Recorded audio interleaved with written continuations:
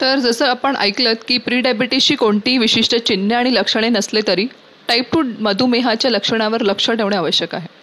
तथापि जसे लक्षण आहेत की वजन वाढणे, अस्पष्टपणे अचानक वजन कमी होणे, सतत भुकेची भावना, शरीरावरच्या जखमा किंवा काही खरचटलं असेल तर त्याला विलंब लागणे बरं होण्यासाठी, धूरसर दृष्टी, अशक्तपणा, थकवा, हाता किंवा पायामध्ये बधीरपणा जाणवणे, उच्च BMI म्हणजेच body mass index. Body mass index हा तुमच्या हाईट आणि वेट ह्याच्यावरून कॅल्क्युलेट होतो आणि जर का तो 25पेक्षा जास्त असेल तर you are in the pre active stage of obesity आणि ते तुम्हाला प्री डायबेटिककडे नेऊ शकतं.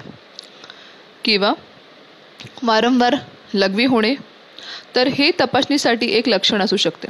तर डॉक्टरांना कधी भेट घ्यायची, तर प्री डायबिटीसची काही लक्षणे आहेत ज्यात तुम्ही लक्षात घ्याव्यात, जसं आपण वरती ऐकलत. आणि डॉक्टरांनी काय तुम्हाला सल्ले दिले पाहिजेत हे तुम्ही आवश्यकपणे ऐका.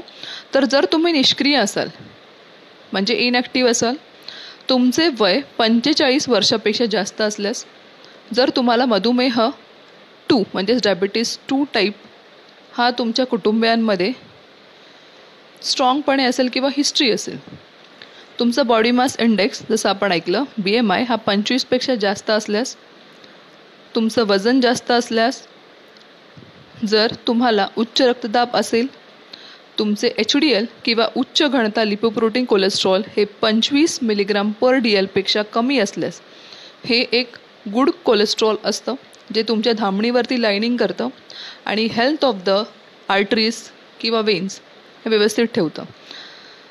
जर तुम्ही गरोदर असताना किंवा 9 पौंडपेक्षा जास्त वजनाच्या बाळाला जन्म दिला असेल तर तुम्हाला गर्भधारणेचा मधुमेह झाला असेल, त्याला आपण गेस्टेशनल डायबिटीज म्हणतो.